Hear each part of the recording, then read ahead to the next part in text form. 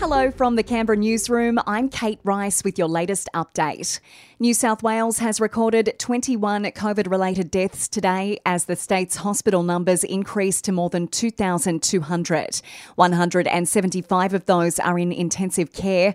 More than 34,000 new COVID cases have been recorded in New South Wales today, while in Victoria there's been more than 40,000 cases with 21 lives lost.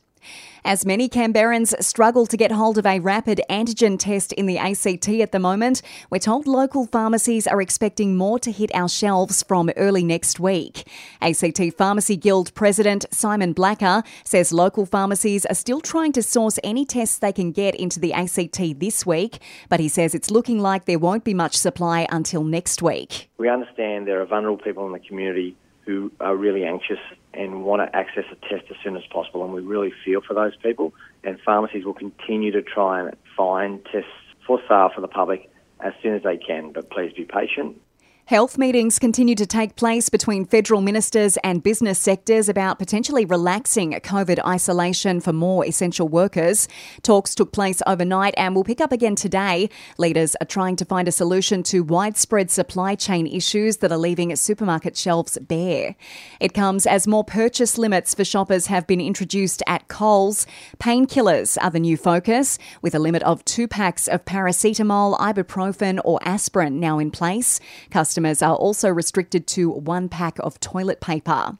And Novak Djokovic's mum has spoken again this morning, pleading with the government to let him stay down under.